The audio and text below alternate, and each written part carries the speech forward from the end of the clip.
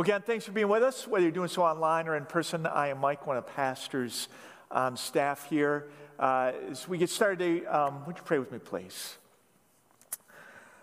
Father, thank you just for Thanksgiving weekend and just for a time to stop and to be grateful in a season and in a culture where complaining and criticizing seem to be the norm and are so easy and come so naturally.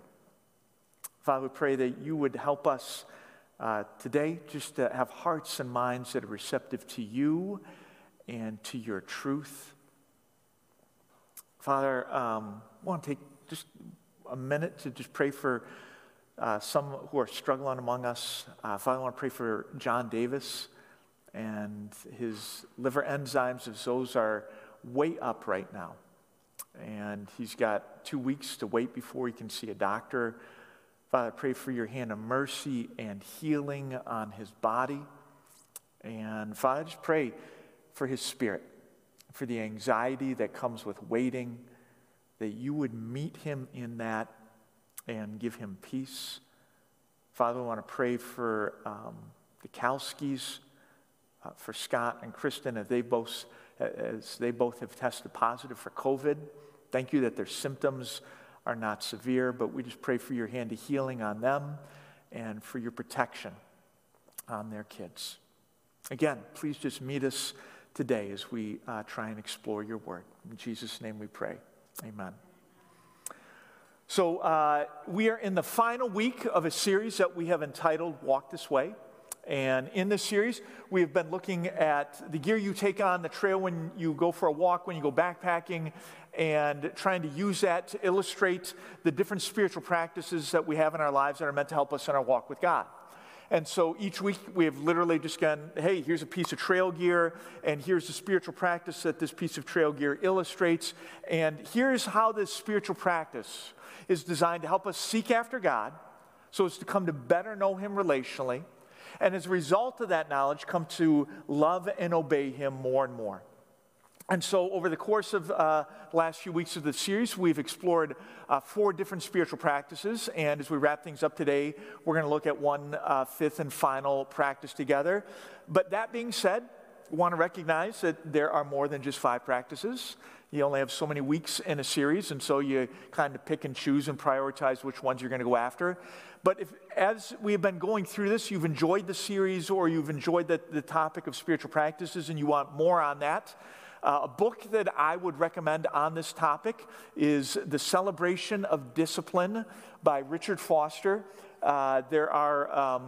In this book, he covers all the disciplines that we've talked about in the series, kind of goes more in depth into them than we had time to do so. And then he covers a whole host of disciplines that we haven't even gotten a chance to talk about. So great book on that topic. But as we wrap things up this weekend, we thought it fitting, with this being Thanksgiving weekend, to talk about the practice of gratitude today.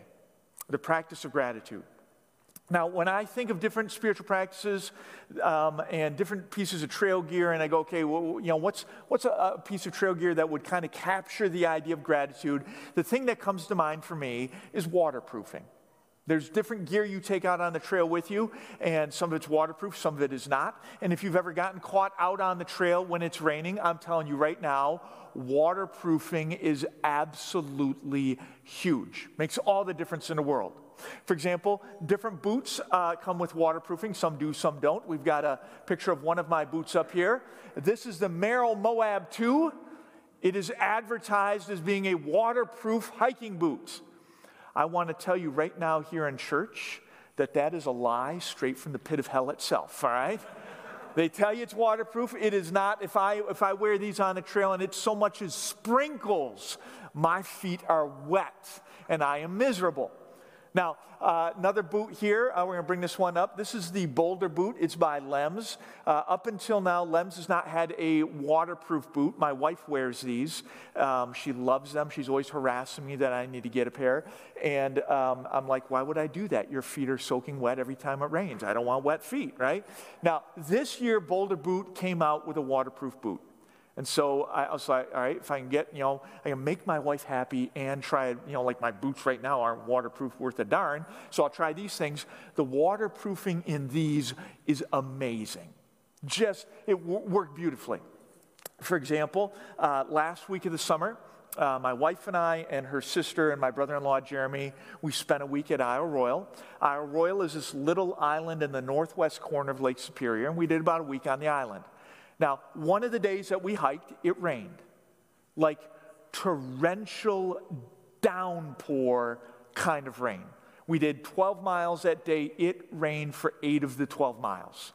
And just waterproofing in a situation like that can make all the difference in the world.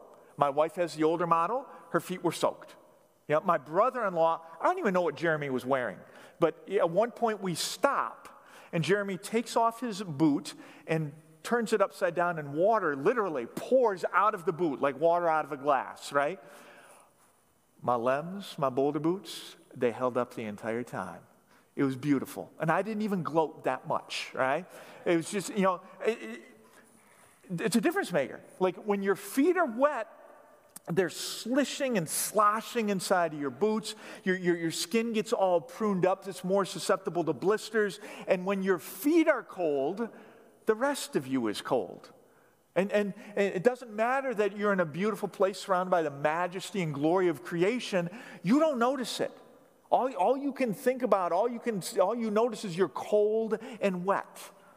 But when your waterproofing holds up, whether it's in your shoes or the rest of your gear, all of a sudden you can appreciate the majesty and beauty of creation, even though it's storming like crazy out. In fact, sometimes it gets enhanced. Now, we experienced it that day. At one point, we are walking by this in-island lake. I get a kick out of this. You're on an island, and you've got this lake on the island that's, and there's an island on the lake, and the island, it just goes on and on. But we're walking by this thing, and everybody else in the party, they don't stop, they don't notice, they don't look, they don't care. They're just trudging along, heads down, trying to get to this lookout spot that we're going to next, that where we're hoping we can crawl underneath it and just get out of the rain for a few minutes, right? So away they all go. I just stopped. I just let them keep going. Doesn't matter. I hike faster than they do anyway. I was going to catch them. But I just took it in. And you got this in-island lake. The wind is blowing like mad. The reeds are all over the place. Rain is coming down sideways. Massive thunderclap. Lightning rips across the sky and across the water of the lake. It was just amazing. I was able to appreciate it because the waterproofing was working. Didn't matter that it was storming. Everybody else in my party, they were just cold, wet, and miserable. Waterproofing, it makes an absolute difference on the trail. Now, here's the thing. The spiritual practice of gratitude, it can work like this. See, life will rain down on us.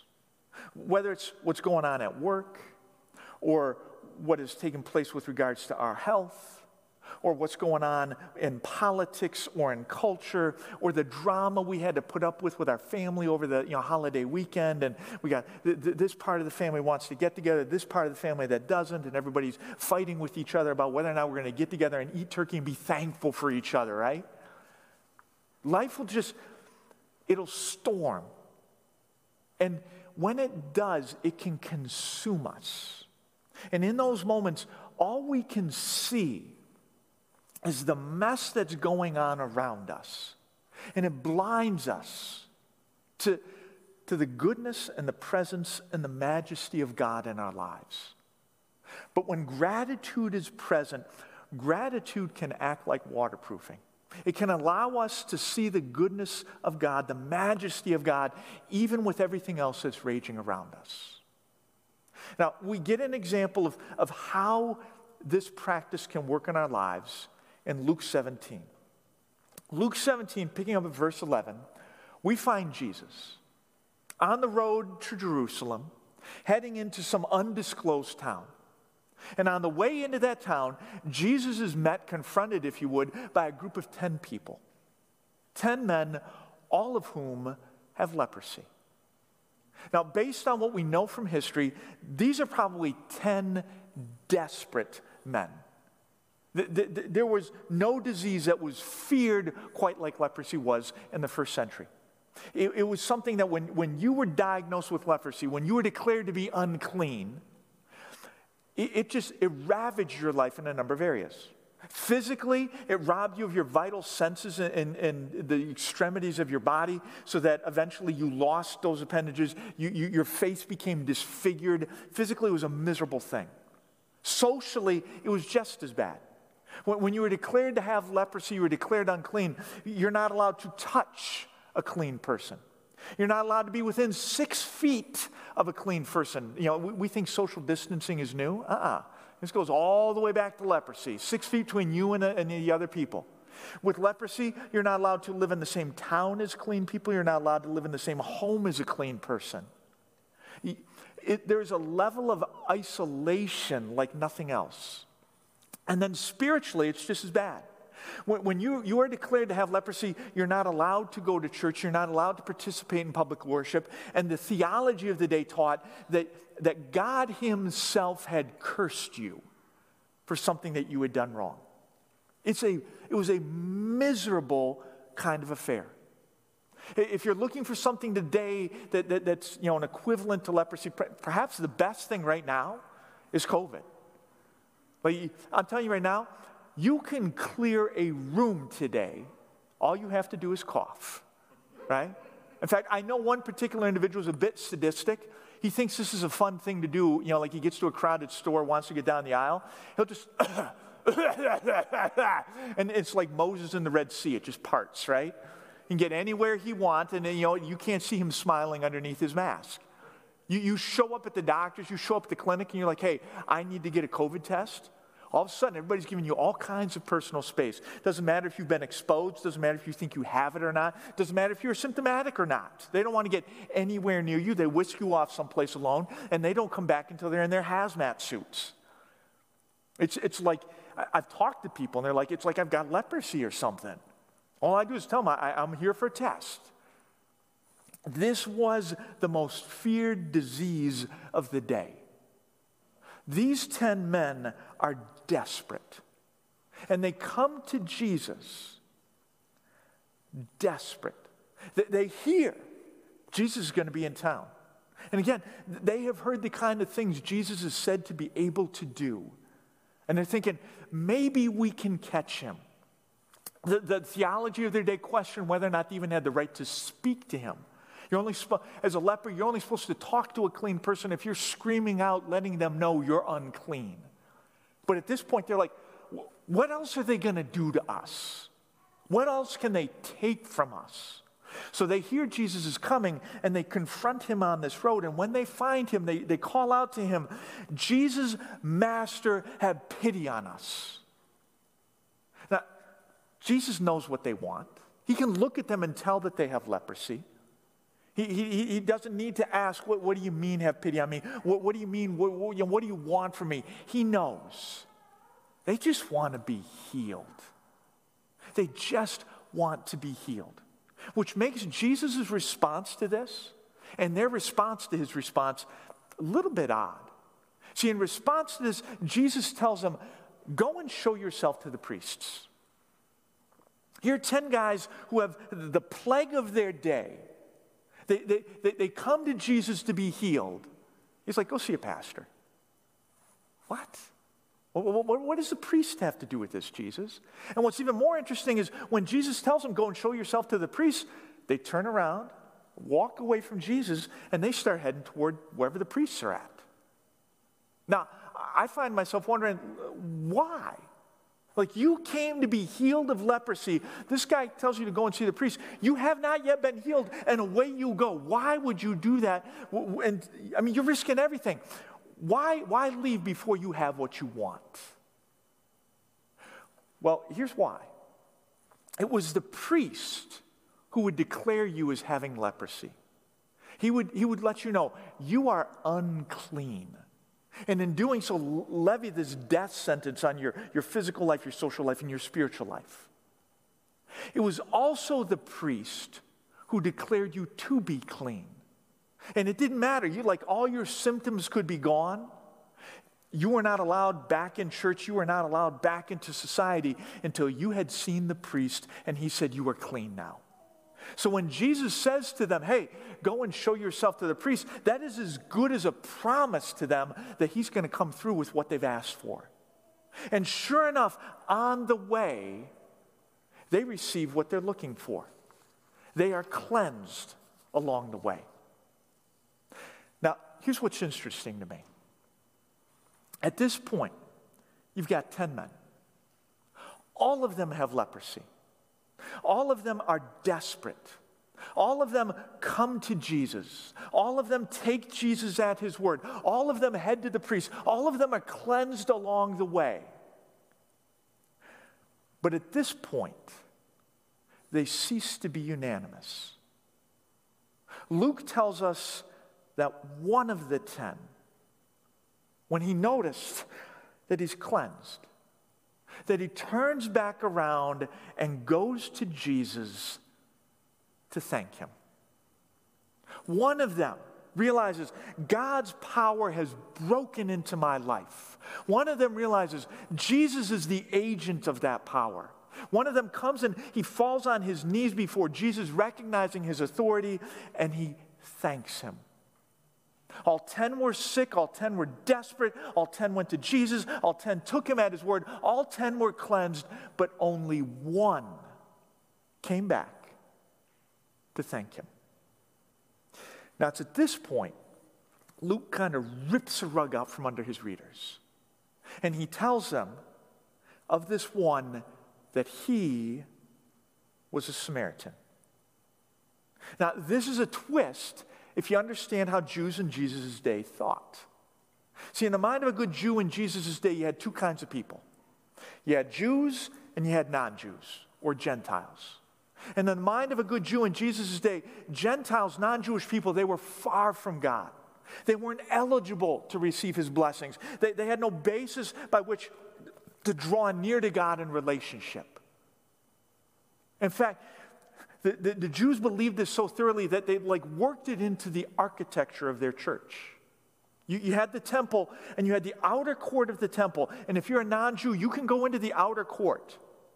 But worked right into the architecture beyond that point, you had these signs that would read, "Let no foreigner enter inside the barrier and the fence around the temple. Whoever is caught will have himself to blame, that his death follows." I thought, we could have some of these printed up and put them around church here. Just a different kind of evangelism. They're serious. They're like, hey, look, if you're not a Jew, you come any further in here, we will kill you. This isn't for you. And yet, as 10 Jews continue to put more distance between themselves and Jesus, this one foreigner keeps getting closer. The irony of this isn't missed by Jesus. Jesus, he says, we're not all 10 cleansed. We're not all 10 cleansed. Where are the other 9? Jesus asks. This is so good. Don't miss this. He says, was no one found to return to give praise to God except for who? This foreigner. Luke uses the exact same word for foreigner that you would have found on that sign in the temple. Here's this foreigner. He doesn't deserve the blessings of God, but he's healed. Here's this foreigner. He has no basis for drawing near to God, and yet he is at the feet of Jesus. Here's this foreigner who's ineligible for a relationship with the divine, but according to Jesus, he finds faith. Here's this one who is supposed to be further from God than all the rest, and yet he's closer in the midst of this than anyone else. Now, how does that happen? What is the agent that allows this foreigner to get closer than anybody? I would say to you, It's his thankful spirit. It's his attitude of gratitude. This foreigner took time to appreciate the gifts, and in it all, he found himself drawn closer to the giver. He took time to appreciate the gifts, and because of it, he was drawn closer to the giver. It's ironic. There were probably fewer people who had more reason to be angry with the God of the Jews and their Messiah than a Samaritan foreigner did. Again, you have Jews and you have non-Jews, right? The worst kind of non-Jew in the mind of a Jewish person is a Samaritan. Like, Samaritans, they're like the worst kind of non-Jew.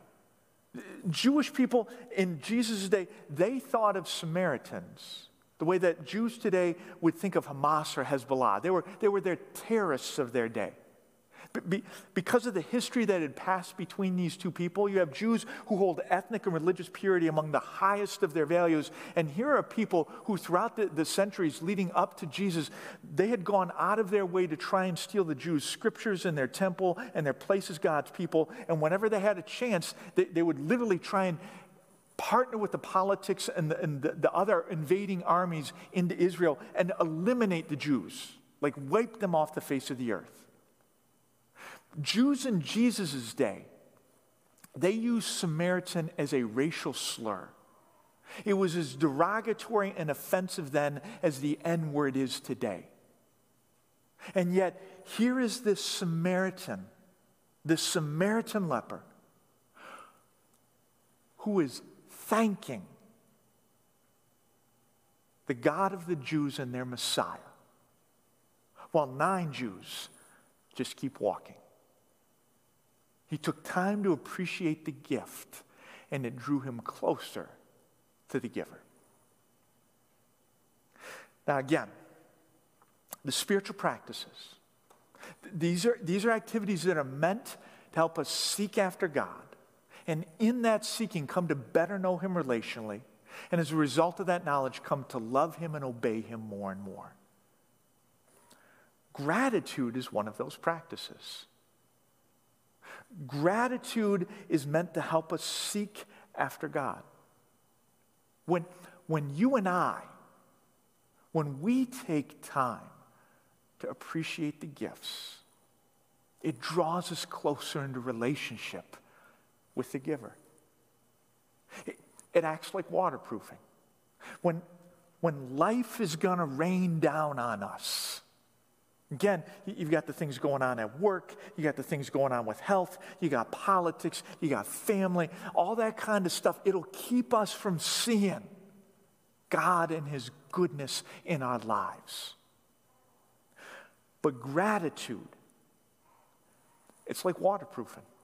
When I'm taking time to be thankful for the gifts, I am drawn closer to the giver. It enables me. It enables me to see God and his goodness in my life in spite of what life happens to be raining down on me in the moment. Gratitude works like this for us. Now, it's one thing to say that. It's another thing to do it. It's one thing to realize, hey, gratitude's a spiritual practice. It helps me connect to God. It draws me closer to Jesus. It worked that way for that Samaritan. It can work that way for me. It's a whole nother thing to be grateful, especially in a season and in a culture where there's just so much negativity. There's such a critical spirit that's just permeating our midst these days. So how do you do that if it doesn't come natural? Because I'll just be honest. Gratitude does not come natural to me. I'd like it to. I wish it did. I want the benefits of it. But for me, it's something that I have to work at. I have to actively cultivate it. So what I want to do next is just share with you some of the things that I do to try and cultivate gratitude. They're helpful to me, and hopefully they'll be helpful to you too. So here we go. Number 1, you want to cultivate gratitude, I would recommend reviewing the dailies. This is something we talked about in the second week of this series when we talked about prayer. One of the things that I try and do when I sit down and pray is I try and look back at the previous day and just kind of review, okay, where are all the places that I saw God in that previous day, and what are all the things that I have to be thankful for? So I'll literally just sit down with my journal, and I will write out all the things that I'm thankful for, all the ways that I saw God in that previous day. I have found that as I have engaged in this practice over the years, two things to be true. First of all, the more I do this, the better I get at it. The more consistently I take time to practice looking for where did I see God and what do I have to be thankful for, the better I get at recognizing where God was present and what I do have to be thankful for. The other thing, though, that has happened to me consistently is I will go into a time of prayer. I will sit down to prayer, and especially in the season, there are times where when I sit down, I am stressed, I am overwhelmed, I am anxious, I am depressed, just life is raining down on me. But I'll stop. I'll be like, okay, where did I see God? What do I have to be thankful for? Let me tell him thanks. And I get done, and just I'm in a different place emotionally. Just taking time to be grateful for the gifts draws me closer to the giver. It changes my perspective. In spite of what life is raining down, I'm able to see God's goodness and his presence in my life. So strategy number one, I'd recommend reviewing the dailies. Strategy number two, I would recommend switching it up. And here's what I mean by that. If you have circumstances or if you have people who enter into your life that create in you feelings that are not thankful feelings or the opposite of gratitude, make yourself stop and look for what are the things that you have to be grateful for in spite of those circumstances, in spite of those people. So again, for example, my wife and I, years ago when we were young married and our kids were young, we got one of those things that for any couple with young kids, it is the greatest gift you can give them. A night without children, right? Just when you got young kids, somebody gives you a night where you don't have any kids, it's like, oh my goodness, this is the best. Now, I can't even remember where our kids were. They could have been lost in the neighborhood for all I care. I don't know. I got to praise God. I got a night with no kids. And so my wife and I decided we're going to go out. We're going to have dinner. We're just going to hang out, spend the evening together, invest in the relationship. Now, again, we are young married, so that means we have no money. That's right. Young married, you got no money. So going out to dinner for us meant we went to Wendy's. So we go to Wendy's. We are the third couple in line. There are two other couples in line in front of us. There's this young man working the register. God bless him. I'm sure he was a wonderful young man, but like he had no business behind that register. He just, like both of the orders in front of us, it took him forever to get the orders into the register. And he messed both of them up, and it took him forever to fix those orders. Now, I'm hungry to begin with. I don't do well when I'm hungry. So by the time I get to the front of the line, I've just about had it. My wife gives this young man her order. It was not a complicated order, and he messed it up as well. At that point, I was done. I thanked him, let him know we were leaving. He could take his time fixing it. We're done. So we leave Wendy's and we go to McDonald's because I'm a big spender, right? So we go to McDonald's, we put in our order in the drive-thru, we pull up to the first window, they lean out and they say to us, hey, we're really sorry, we just had the power go out, the credit card machine isn't working, we're only taking cash. Normally I wouldn't care. I only had Plastic Fantastic with me at the time. Now, at this point, I can lose it or I can switch it up. I can be grateful. I still have no kids tonight. I can be grateful. I've got a spouse who I want to spend the evening with. I can be grateful. We've got perfectly good food in the fridge at home. I can be grateful the young man at Wendy's is not my kid, right? All kinds of things to be grateful for. You just got to switch this thing up. When life rains things down on us, part of drawing closer to the giver is taking time to figure out, hey, what are the gifts that are right here in front of me in spite of the things that I don't want here anyway? And finally, strategy number 3, meditate. Meditate. Now, people will hear the idea of meditation in church and folks freak out. James did a really good job with this in week 3, kind of walking us through what meditation looks like. But in case you missed that, to meditate, at its most basic level, to meditate is to think repetitively on the same idea. Just again and again and again on the same thing. People will say to me, well, I don't know how to meditate. Do you know how to worry? You know how to worry, you know how to meditate. Because when you worry, you're just thinking about the same negative thing again and again and again. The idea here is to think about the same positive biblical truth again and again and again. Now, the book of Psalms is so helpful for this. In the book of Psalms, you have all of these prayers that are recorded for us. And they were set to music in their day and age, but as chance would have it, these different songs, these different prayers, they have themes. And some of the Psalms, their theme is gratitude. Their theme is thankfulness. So in the insert in your digital bulletin, you have a list of different Psalms of thanksgiving. And what I would encourage you to do is spend some time during the Advent season. Spend a little time each day reading a different Psalm of thankfulness.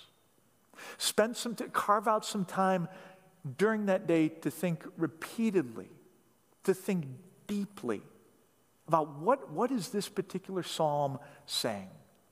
What is it communicating to me about thankfulness and how it works? Take some time, meditate, memorize your favorite one. I'll tell you right now, if you're going to memorize something, again, you're just chewing it over and over and over again in your brain. Meditate on what does the Bible have to say about gratitude. So again, spiritual practices. They are simply activities that we engage in that are designed to help us seek after God so as to better know Him relationally. And as a result of that knowledge, come to love Him and obey Him more and more. Gratitude is one of those practices. Whether reviewing the dailies, or switching it up, or meditating, or something else, gratitude is the means by which we are thankful for the gifts and drawn closer to the giver. It is the practice that helps us see and appreciate God's glory and majesty and goodness in our lives, regardless of what's raining down around us. Would you pray with me, church?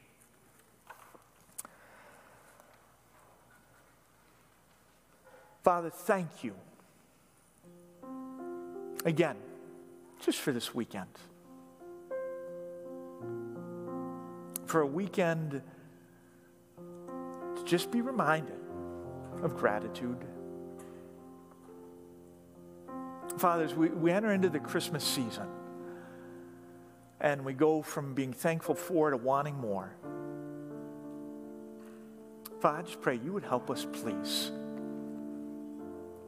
to live well into the practice of gratitude. In a time where it's so easy to be critical and where it's so easy to be negative, help us to be thankful. Thankful for your goodness. Thankful for your grace. Thankful for your salvation. Thankful for your provision and your blessings. Father, in it all, help us to draw near to you. Help us to be people who will turn back, fall at the feet of the Savior, and thank Him for what He's done. It's in His name we pray. Amen.